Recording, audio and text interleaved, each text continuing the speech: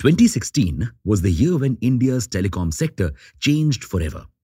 Jio entered the market with its ultra cheap mobile plans and wiped out some major players in the industry. So much so that the telecom sector has now become a duopoly, a fight between Airtel and Jio. And now this fight is going to the high seas. Yes, you heard it right. Both Jio and Airtel are now competing for undersea cables. Wondering why? Read on.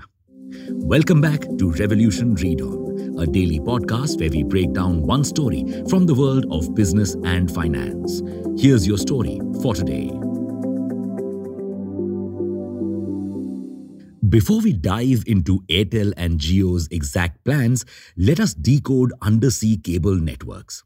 If we ask you where your internet comes from, you'll probably say satellites or towers. But you will be surprised to know that 99% of the world's internet is still powered by undersea fiber optic cables. These cables transmit internet signals almost at the speed of light, allowing you to reply to your crush's message almost instantaneously. This system also often leads to hilarious headlines like "Sharks are biting the internet." And so comes the question, why cables?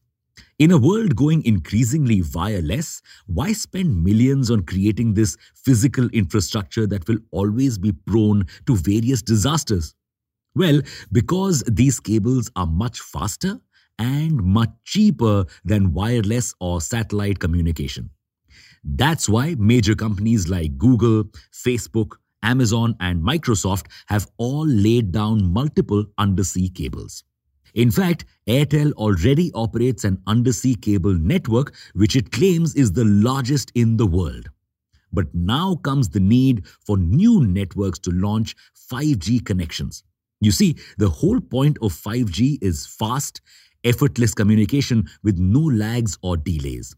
And this is possible only through the undersea cables. Here's what these companies plan to do. Airtel is joining 12 other global networks to build the SeaMeWe6 undersea cable consortium. It will invest 20% of the cost of building the cable network, which will extend from Singapore to France, approximately 72 million US dollars. The cable network will go live in 2025. This will add a capacity of 100 terabytes per second to Airtel's global network. This is much higher than its current capacity of around 4 plus terabytes per second. Sounds great, right? But wait till you hear what Jio is doing. Jio is building not one but two undersea cable networks. The IAX, that's the India-Asia Express, and IEX, or India-Europe Express. These will be the first ever international undersea cable networks that put India at the center. The IAX will link India to Maldives, Singapore, and Thailand, while the IEX will connect Mumbai to Milan. This will add 200 terabytes per second capacity to Jio's network and provide speeds of 100 gigabytes per second. So, you see, these networks truly have the potential to revolutionize our telecommunications system. They could even put an end to buffering. Say goodbye to those annoying Zoom calls where you have to keep asking, "Am I audible?" Plus, this increased data connectivity will also help India create more efficient data centers, which are the need of the hour. These will help us store our data in our own country and not rely on other third-party companies.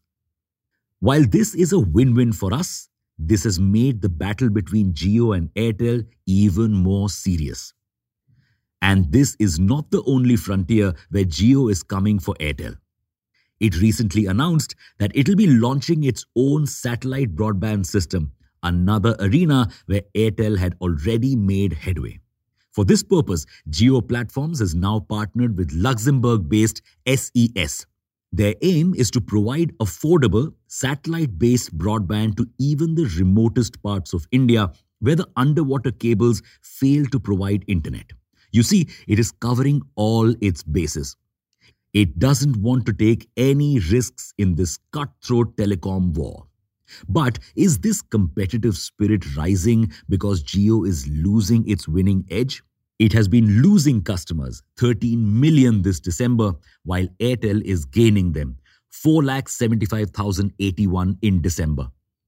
Whatever the case may be, we hope this fight and this duopoly continues because we will all benefit from this competition, but a monopoly will cost us all. Let us know if you think any one company can win this telecom war. Thanks for listening in. Make sure to follow this podcast if you aren't already. We'll be back tomorrow.